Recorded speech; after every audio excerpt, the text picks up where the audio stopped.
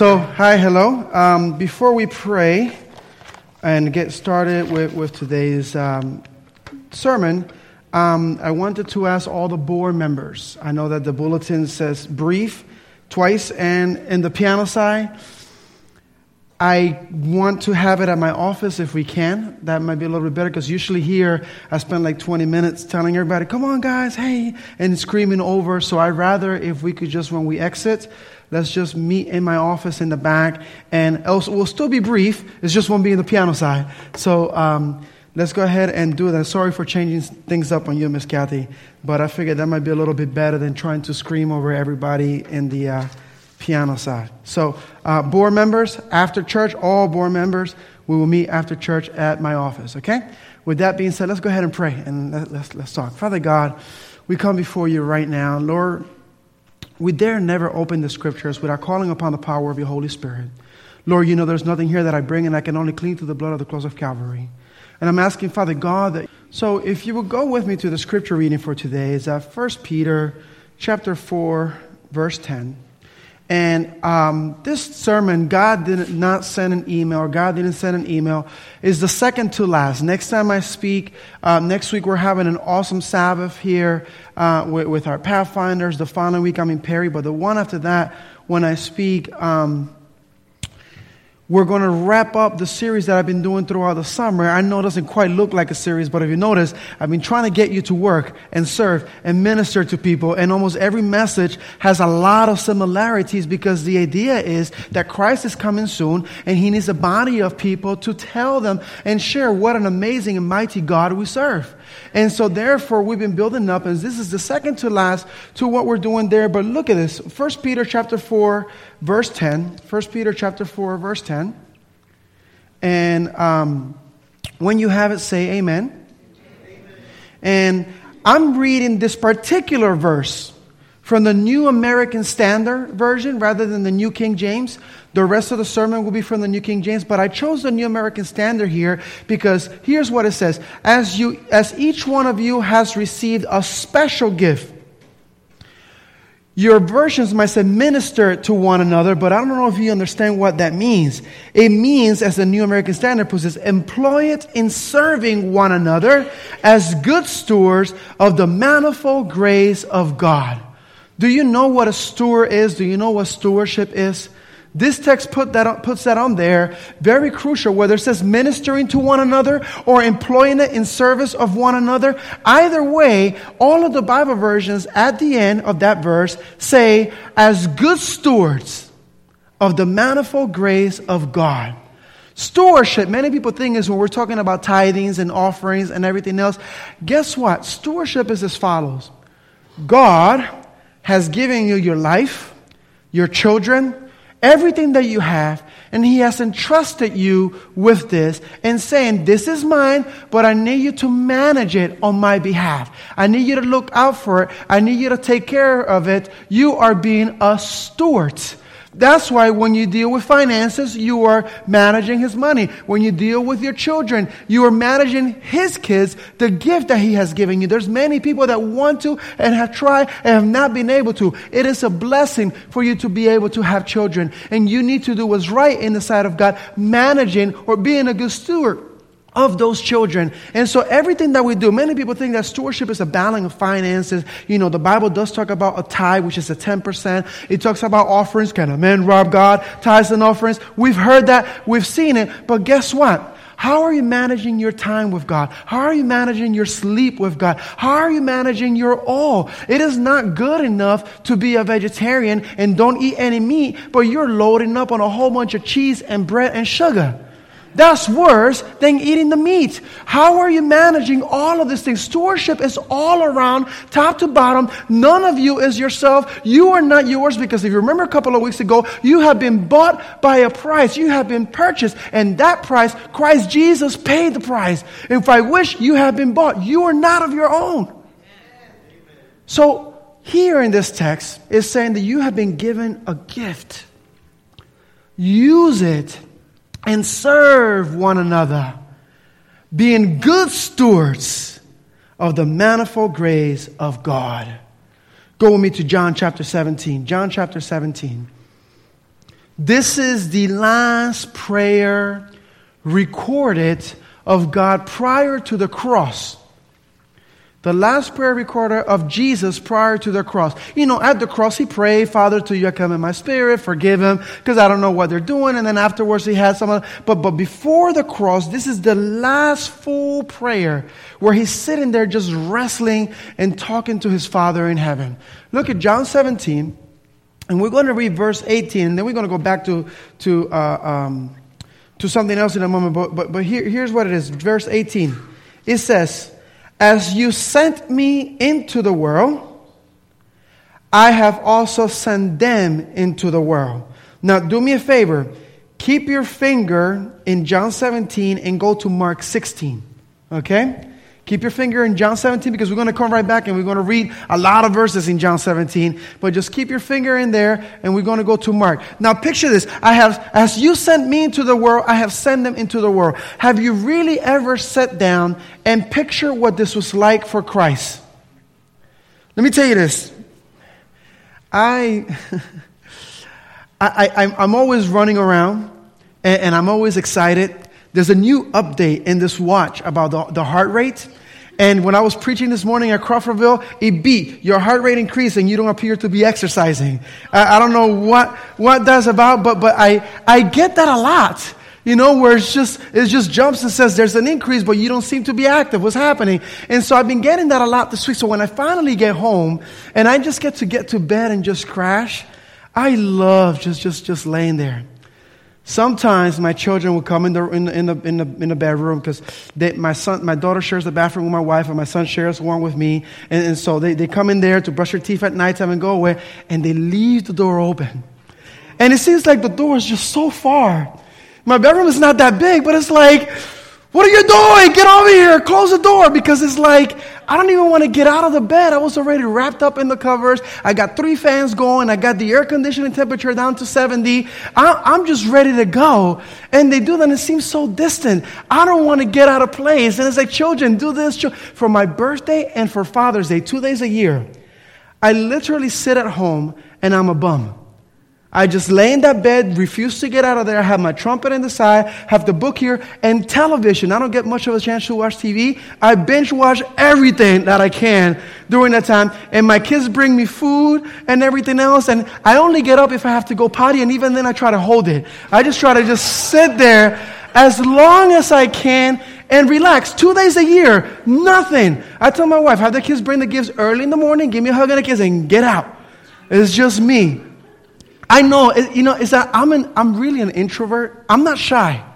People don't see that and they don't believe that. I really love to just be alone, just me in my own little world. Give me a book, give me my trumpet, I'll jam for a little bit.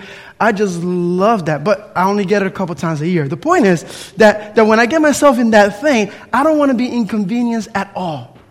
Yet you have Christ who left the heavenly place, who came down right here, became what you and I have become. He became flesh, not before the fall, but after the fall. He was affected, although not infected, by the sins and the evils of the world, by all of the trials and tribulations. He is tempted just as you and I are. We have him as a high priest who knows exactly what we're going through. He knows what keeps us up at night. He left all of that.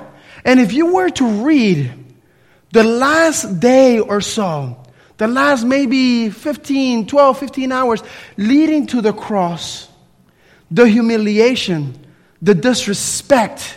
Last week I shared with you when somebody, hit me in the face and how that felt. Jesus was spat upon. And whipped. And could you imagine, can you picture everything that he went through? A thorn of crowns. They were teasing him, if you're really the Son of God, and, get out of there and pray to God, and this, hail the King. And, they just messed him up. And he did all of that for you and me.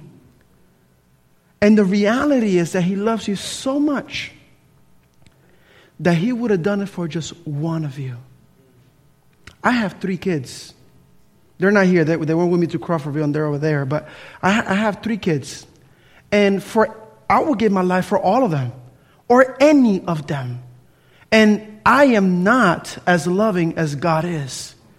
Can you imagine that amount of love everything that he went through for you and me. And when he came here, he had that prayer, as you sent me into the world, I have also sent them.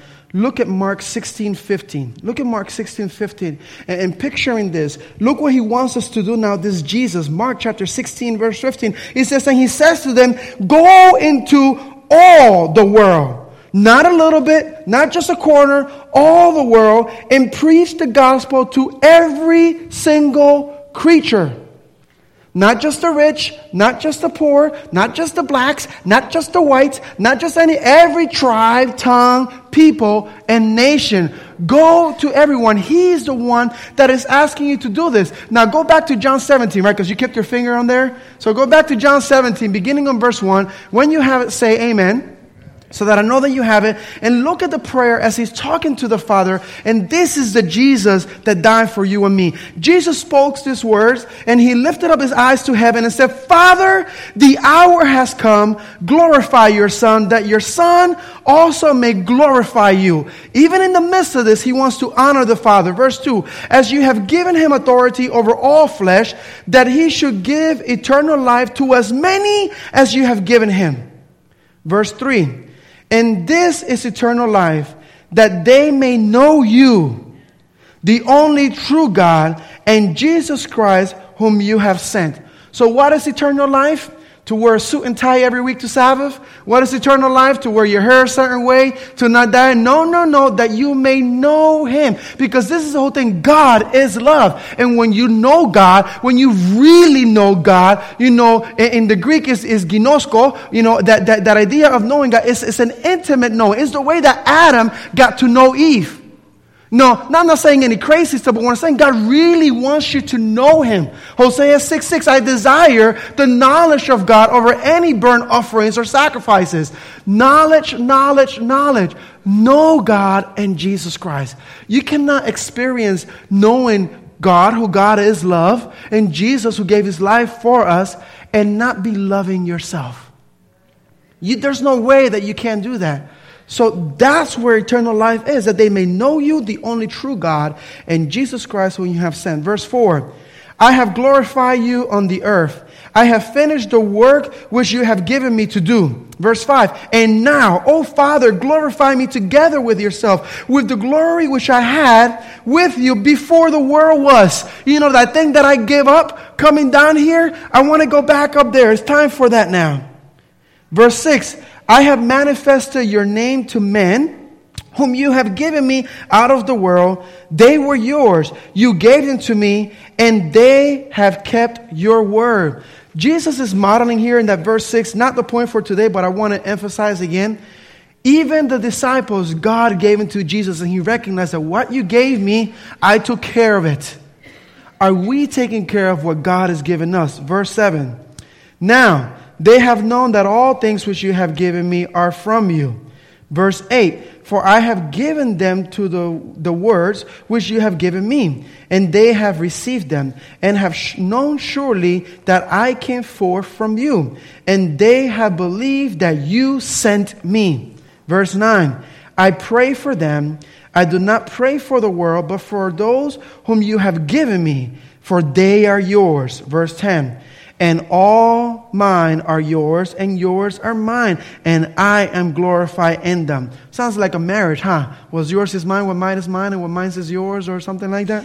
Verse 11, now I am no longer in the world, but these are in the world, and I come to you, Holy Father.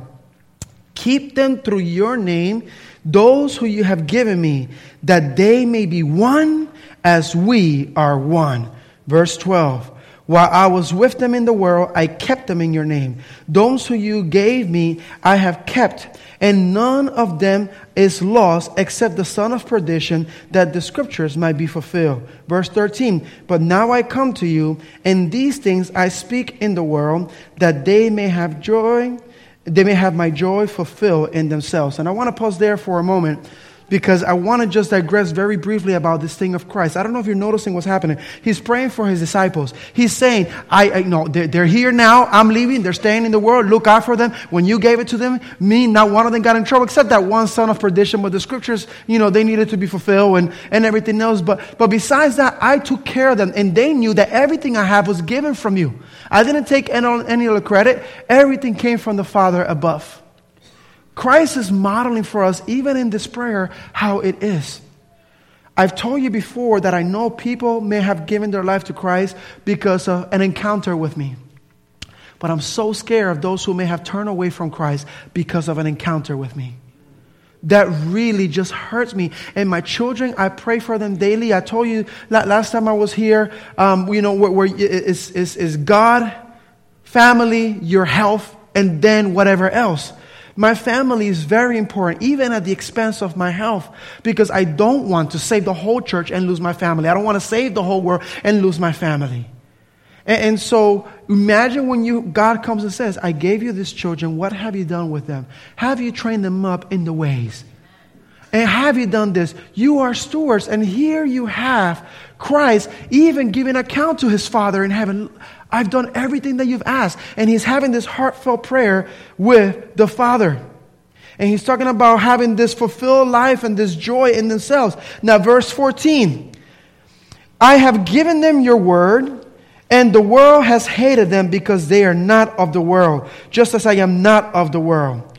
Verse 15, I do not pray that you should take them out of the world, but that you should keep them from the evil one. Verse 16, they are not of the world, just as I am not of the world. Verse 17, sanctify them by your truth. Your word is truth. And verse 18, as you sent me into the world, I also have sent them into the world. Christ came here to model something from us. Have you ever done like a Bible study on baptism? Why did Jesus get baptized? He didn't need cleansing from anything. He was showing us what needed to take place. If Christ did it, if Christ said it, he is teaching us something. And yet here, yet again, he is repeating it. Just like you sent me, I am sending them. As you have sent me, I have sent them. Take care of them, protect them. I pray that they are one, just as you and I are one, that they can be in unity together. In our churches, one of the challenges is the unity aspect. We have certain relationships, but that we're not really bestest of friends. If I'm going down through something, I may not feel comfortable sharing something with you. If I'm struggling with a particular temptation or sin, I may not feel comfortable doing that. Why? Because I'm afraid of you. Because I'm worried about what you're going to say. It is a struggle. It shouldn't be that way. This should be a home. This should be a family. This should be a body. This should be all together. All as one, with Christ being the head. And Christ took his time for the last prayer recorded before the crucifixion, before he knew he was going to die, to pray that you do not keep them from the world. One of the things that we do in our churches, we think we are in a private club. We think that it is very hard to get in. You got to meet a checklist of criteria. You could leave anytime. We won't lose any sleep over it. But we do make it hard to get in. And it's just inclusive. It's just us and it's us right here. The problem is that we are afraid as a result of that to even come in contact and rub elbows with the world. But how are you going to minister or serve the world unless you are in the world? So I'm not saying that you keep them from the world, but just protect them from the evil one. So that when they are in the trenches, the evil one is not affecting them or harming them or hurting them in any way. And even if a storm goes their way, I will carry them through that storm. Because you see, God doesn't keep us from bad things, but carries us through those bad things. You've heard me say it plenty times in every other sermon that I can. Not from the flood, but through the flood. Not from the furnace, but through the furnace. Not from the lion's den, but in the lion's den. You are protected and the lion's mouth are shut. But you still went through it. Christians, you are either in the middle of a crisis, about to go into a crisis, or just coming out of one. Either way, crisis is our life. We're not exempt from the trials and tribulations of this world. The difference is, will you face this crisis without Christ Jesus? You need him in your life, and he's praying for that unity. He's asking for that. And so God did not send an email. He sent you. For God so loved the world that he sent an email. And Jesus says, just as you send an email, I'm going to send them also to send emails and more emails, and we email. How are you going to reach people? God did not send an email. He sent you. And what are you doing with what has been given to you? Every encounter in your life is important. Every encounter in your life matters. We have different relationship levels. I'll give you some examples. One of them, like a first-time encounter when you sit on the airplane, and you meet someone, hi, and you get that one person that always wants to talk your ear off when you want to just put your headphones and just knock out. But that's an encounter right there. That's an opportunity to share a little bit of Christ. Repeat encounters, like the person at the grocery store, that you know their name now. They already know how you want your sandwich at Publix, and exactly how you like it because you see them there all of the time. You have like an acquaintance. Like if you sit in a committee meeting, I haven't sat in many here, but when I was in Jersey, I was like in every other board meeting. And so I got enough board meetings of my own now that I try not to partake in any of the others. But, when you sit in those committees, those are individuals that you can talk to. What about a neighbor where you know a little bit about them, you help each other? A coworker where you're doing a project together, you work together, you're next to each other. That's a little bit deeper. A team sport where you're doing events with one another. Now, it's more than just passing the ball. And then you have a friend, your closest friend, the one that actually you do stuff that you want to do, not because it's part of work or anything else. Or there I say church. But you actually do want to hang with them. So regardless of your level of connection, whether it's a first time in an airplane or their closest friends, each encounter is valuable to God. Each of those individuals is meaningful to God. I was reading this week about some missing children. I was also reading this week about some trafficking that was taking place and officers and other people involved. It was just devastating. And when you read these things, you're thinking about that. I cannot imagine if one of my kids were missing. How far would I go for them? And God has sent you. How far are you willing to go for your Heavenly Father? Go with me to Psalm 37, and then we'll go to Matthew. Psalm 37:23. I used to be very skeptical and call everything a coincidence. I used to think, what are the odds and what's happening here? And it's a very, very interesting thing. There are no coincidences. There are no coincidences. I believe that wholeheartedly, and the scriptures reaffirm that. Psalm 37:23. When you have it, say amen. It says, "The steps of a good man are ordered by the Lord, and he delights in his ways." I can tell you many stories of things that happen, how it works out. I'll give you a brief one of how I came to Florida. Just very, very brief, not to digress, and then we'll take it from there. But, when I went to seminary, I went out of my own pocket. I felt a call to ministry. I was paying for school. One of my professors, he said to me, he was like, he meets with everybody. It's like a preaching class. He talks afterwards. There's a videotape. Have you ever heard the sound of your own voice being recorded? And all of the faces and gestures you make when you're speaking is like horrible. Sitting there scrutinizing everything. And then he says to me, he's like, "Joey, are you sponsors?" I know it's just my wife and I. We came out here with our son. Ariana wasn't born yet. And we're just paying to go to school. We felt a call to ministry. He says, "Put my name down as a reference. I would love to be able to, be a reference because you need to get higher. You need to serve somewhere." And so I was like, "Well, I appreciate that. Thank you so much."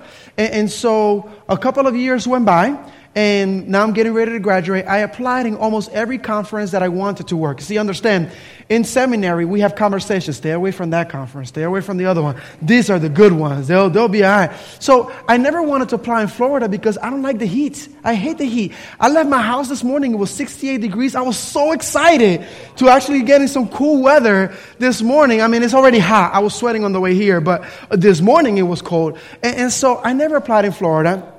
And I'm sitting there just getting ready to go to my last semester. And it so happens that I get a phone call from Florida. I had never applied there. And I said, "What happened?" He said, "Well, we found a resume from 2 years ago from this gentleman. We called out to him and we said, 'Hey, are you still interested based on your resume? We want someone like you in Florida. You have a Florida mindset.'" He says, "No, I'm already working for this other conference, but I have a name for you. You got to get this young man on there. You're going to love him, blah, blah, blah, blah." And, he talked me up. So I get a call from the president because my name was given. He says, can you just send me a resume, and we'll call you in. That was on a Friday. That Monday, he called me to get all of my information for flight information. That Tuesday, he called me with the actual flight info, like he got our legal names and everything else. That Friday, we flew to the church in St. Pete's. That Saturday I preached. That Sunday the board met. They voted to have me there. And by that following Wednesday, I got officially offered the position here in Florida Conference. And so here's the thing. It happened like that, and I never applied. But the person that called me from Florida was the younger brother of the very first person also in my reference. So in other words, a whole other pastor got called for the job. He says, you got to check this young man. He says, send me your resume. And at the top of the resume was his big brother's name and phone number as a reference. I had no idea. Russell Burrow and Ken Burrow here. And I had no idea. But it's amazing how 2 years before, he said, put my name down. And now his big brother is calling him or his little brother is calling him for a reference on this. And talk about providential. Because nowhere that I applied did I ever even get a call back. And somewhere that I did not want to go, they just called me out of nowhere. And I just don't believe in coincidences anymore. I applied with the younger brother of the guy who says to give me a reference. And a complete different pastor gave him my name. So he called to hire one and ended up hiring another. And it's just one of those things. Now, I have plenty more to share on those kind of things. But I believe wholeheartedly that God will guide your steps. I was getting an oil change the other day, and I had a guy that just started talking to me for no reason. And just sharing his frustrations with the world or whatever. We talked for a while there. And again, we had an opportunity to share. And that's something that is amazing. Because there's no coincidence. Your steps are guided by God. The question is, will you be receptive and open to said opportunities? Go with me to Matthew 25. And Matthew 5 also. We're going to go 25 and 5 and then back to 25 and then back to 5 because I just want to make sure that you're awake. Okay? Matthew 25, and we're going to read verse 40. And when you have it, say amen. It might be on the screen too. But here's the thing. Matthew 25, you are familiar with the story. I've said this story at least in like 15 different messages. But I just want to remind you of this. God did not send an email. God sent you. What did He send you to do, and how can you share the gospel message? Remember when He separated the sheep and the goat? And they were like, well, I was hungry, I was thirsty, I was sick, I was in prison, and you visited me and this and that. Lord, when did we do this? Remember that? And then other ones said, well, when did we not do this to you? And Jesus said, verse 40, and the king will answer and say to them, assuredly I say to you, inasmuch as you did it to one of the least of these, my brethren, you did it unto me. You did it to the little ones, you did it unto me. You neglected them, you neglected me. God did not send an email, God sent you. Why is it till this day, in a place like this, that we still have poverty? Why is it till this day that in a place like this, people still don't know? Now, you kind of think in your mind, we think, oh, you have to go to like Africa somewhere, in Kenya, in a third world country, to see people just get one meal a week, and they're lucky to have that. No, we see that even here in the U.S., where we just got food galore, where you go behind any fast food restaurant after 11 o'clock in the morning and you see the food being dumped because if it's out for a certain time, they got to throw it away. In a place such like this, where we have an abundance of things where, when I went to Kenya, they used to call me Musungu, which is translated as white rich fat guy. Because the idea is that if you are fat, that means you must eat well. Most of us only get a meal a week, so when you're heavy, you got to have money. And that's what they assumed when they saw me. I was much bigger than two. I'm still big now, so I'm still rich, not Donald Trump rich or whatever, but, still pretty rich. And that was the mindset because of how you look, because of the food. Yet here, we got an obesity problem. We do like presidential challenges and things like that to get people to lose weight. Food is not an issue here. I got a pastor friend of mine that got me into doing this. Every year, donate 10% of your clothes. Tithe on your clothes. Go through your closet, look to see what you have and wear. He does different tricks. Turn your shirt inside out, and you know that if it's like that after a couple of months, you have not even used that shirt at all. Why is it there? So look through that. Donate it. There's so many people that still need clothing and things. Why? When I was hungry, when I was thirsty, when I was sick, when I was in prison, when I needed clothes, when I was naked, you clothed me. You fed me. You gave me to eat. You gave me to drink. Stay on Matthew 25 and go to Matthew 5:13. Matthew 5:13, and it may or may not be up on the screen. It says the following, Matthew 5:13. It says, "You are the salt of the earth. But if the salt loses its flavor, how shall it be seasoned? It is then good for nothing but to be thrown out and trampled underfoot by men." When Jesus speaks, he speaks clearly, pointed, and plain. You are the salt. Season it. If you have no flavor, you are good for nothing. Here's my thing. I plead with you, and for the last 4 months or so, because I had a couple of vacation Sabbaths there. For the last 4 months, I've been telling you message after message. Work, work, serve, serve. Do it in love. Do it with a smile. It is okay to be happy. Don't judge others. Jesus says, come as you are. Over and over, I've been telling you this. It is not for me. I can just play church just like you guys. Come here and give you feel-good messages. And messages say, wow, thank you. You know, I feel great. See you next week. But that is not what this is about. This is not just to play church. I'm telling you this because if you're not already active and serving in our church, then you're just a bench warmer. I'm telling you this because I really do care for every single soul, beginning with you. And so we can't minister the world if we're not being ministered to ourselves either. We can't share Christ with others if you yourself have not experienced Christ. You cannot give some of that flavor to the world if you yourself taste like nothing, completely flavorless. This is Jesus. You are the salt. If you lose your flavor, you're just good enough to be thrown out. And I'm not saying this like back in the day when people used to try to scare literally the Hades out of you. No. I'm saying this because I want you to understand that your character is molded and shaped as we serve others, because it is by beholding that we become changed. Auntie Ellen says that Christ could have finished the work all by himself, but in order for us to develop a character like Christ, we must be partakers in his life-saving mission. And that's what this is. Go to the previous 2 verses of you are the salt of the earth, because it's not going to be pretty either. This is verses 11 and 12 of Matthew chapter 5. And this is something that we, there's pastors that preach prosperity and everything is all pretty and rainbows and unicorns and stuff. No. Matthew 5, 11 through 12, it says, "Blessed are you when they revile and persecute you and say all kinds of evils against you falsely for my sake." Verse 12, "Rejoice and be exceedingly glad, for great is your reward in heaven, for so they persecuted the prophets who were before you." You are the salt of the earth. That's the very next verse. You go out there, you do these things. Things aren't going to be pretty. Things are actually going to be really ugly. As a matter of fact, it's going to be even worse, because when nobody cares about you, they don't have anything to say bad about you. They're not going to persecute you. They're not going to bear false witness against you. But if you're doing my will, go out there, it's going to get ugly, and just remember your reward is in heaven. When you get the 17-page email from a member complaining about the music, your reward is in heaven, your reward is in heaven, your reward is in heaven. Just remember that your reward is in heaven. Now, yes, doesn't mean that we cannot improve our music. Absolutely, hallelujah. We need to give our best to God and not give him junk. But if it's junk, we err in the side of mercy and grace as well, because our reward is in heaven. Go back to Matthew 25. Actually, keep it on Matthew 5. I want to read the verses after. So sorry. Let's read the verses after. Matthew 5, verse 14 and 16. We'll read the verses after also. Because you see, this is a whole story. I'm just giving you bits and pieces.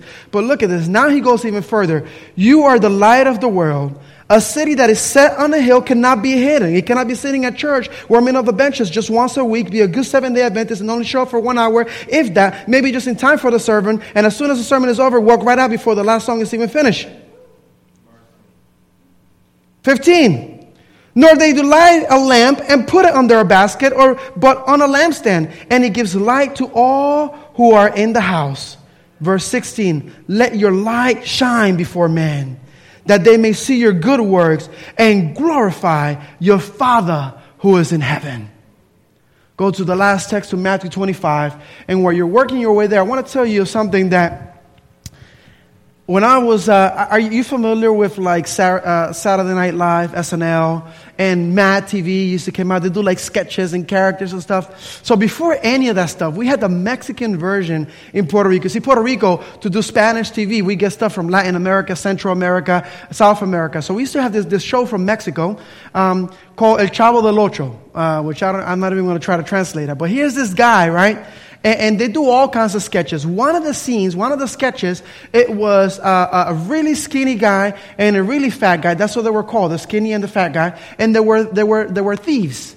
And, they were your typical thieves with the stripe and the hat and the rough beard, that kind of thing. And they played this character. So the skinny one wasn't always the brightest. That was the idea. And so the fat thief, catches him just searching. There's a light stand right here. And he's just looking around, and he's looking around, and he's looking everywhere. And so the fat guy's like, what are we looking for? What's going on? He's like, I lost my wallet. Oh, okay, I hope you look. Well, I don't see anything. He's like, I know. Well, let's walk you through it. Where did you first see your wallet last? Oh, over there. And when did you notice that it was lost? Oh, over there. Then why are you searching here? Oh, because it's just too dark over there. Here is much lighter, so it's easier to see. And so, I remember that sketch, and it stayed with me, because how many times do we catch ourselves preaching the gospel where it's not needed, ministering in a field that needs no physician, and completely abandoning a whole other place just because it's too dark and it's too hard to see? Let your light shine. Let your light shine. Don't let it because it's easy and it's convenient and it's clear and I can see clearly now. No. Why? Go where you need to go. Lord, I have sent them, not an email, just as you have sent me. God is not asking much of us. He is saying, get to know me, let me in, and tell everybody else. That's it. Matthew 25, verse 21. And his Lord said to him, well done, good and faithful servant. You were faithful over a few things. I will make you a ruler over many things. Enter into the joy of your Lord. I want to encourage you to be faithful over the little things, as simple as they may be. I want to encourage you to do that. What you do it for God, and let it be all to the glory of God. This morning, I played special music over in Crawfordville. We had like a cancellation or something. And so anyhow, they called me yet last night. Can you do this? And so, I had not played in a while. And it showed this morning. I was like, yeah, I'll say yes, but the lip gives out. It's kind of like if I invite you to run, you know how to run, but after a mile, it's like, because you're out of shape. So my lips started to give out a little bit, squeaked a little bit here and there, but it was all good. We got through the song, it was pretty, but I noticed how when I used to practice every day in middle school and high school and in college, and I used to play versus the one that hasn't touched that trumpet in a while, I had to put like extra oil on those valves because they were getting stuck. I noticed I wasn't putting into it. And this is the whole thing. I felt a little bit bad, and I actually asked God for forgiveness just before I got up to preach, because it's like, how do you do something for God and not really give Him your best? Even in the little things, as much as keeping up with the maintenance of your trumpet, if you're a trumpet player, keeping the valves lubed up, keeping that lip warmed up, everything that you do, make sure that God looks at you and says, Stuart, well done, good and faithful servant. That is my prayer to you. I understand it, and I ask that this is something that you can make it for yourself, because God has entrusted you, some with much, some with little, but even in the little things, be a good and faithful servant. Let us go ahead and pray. Father God, we love you and we thank you. You are an amazing God. Lord, it's hard to see that you didn't send an email, but you sent us. We think sometimes that the deacons would do it, that the deaconesses would do it, that the elders would do it. The pastor, well, we pay his salary. He's got to be the one to carry it out because we got other more important stuff to do. But Lord, at the end of the day, all your children are out there. Some know about you and some do not. Some have been found, but some are still lost. And I can hear the plea of Isaiah 6:8. Who will go for us? Lord, I pray that my church family here says, Father God, here I am, send me. Lord, bless us and keep us. Continue to work in us and through us for the benefit of all. It is my prayer in the name of the Father, the Son, and the Holy Spirit. Let everyone here say, amen.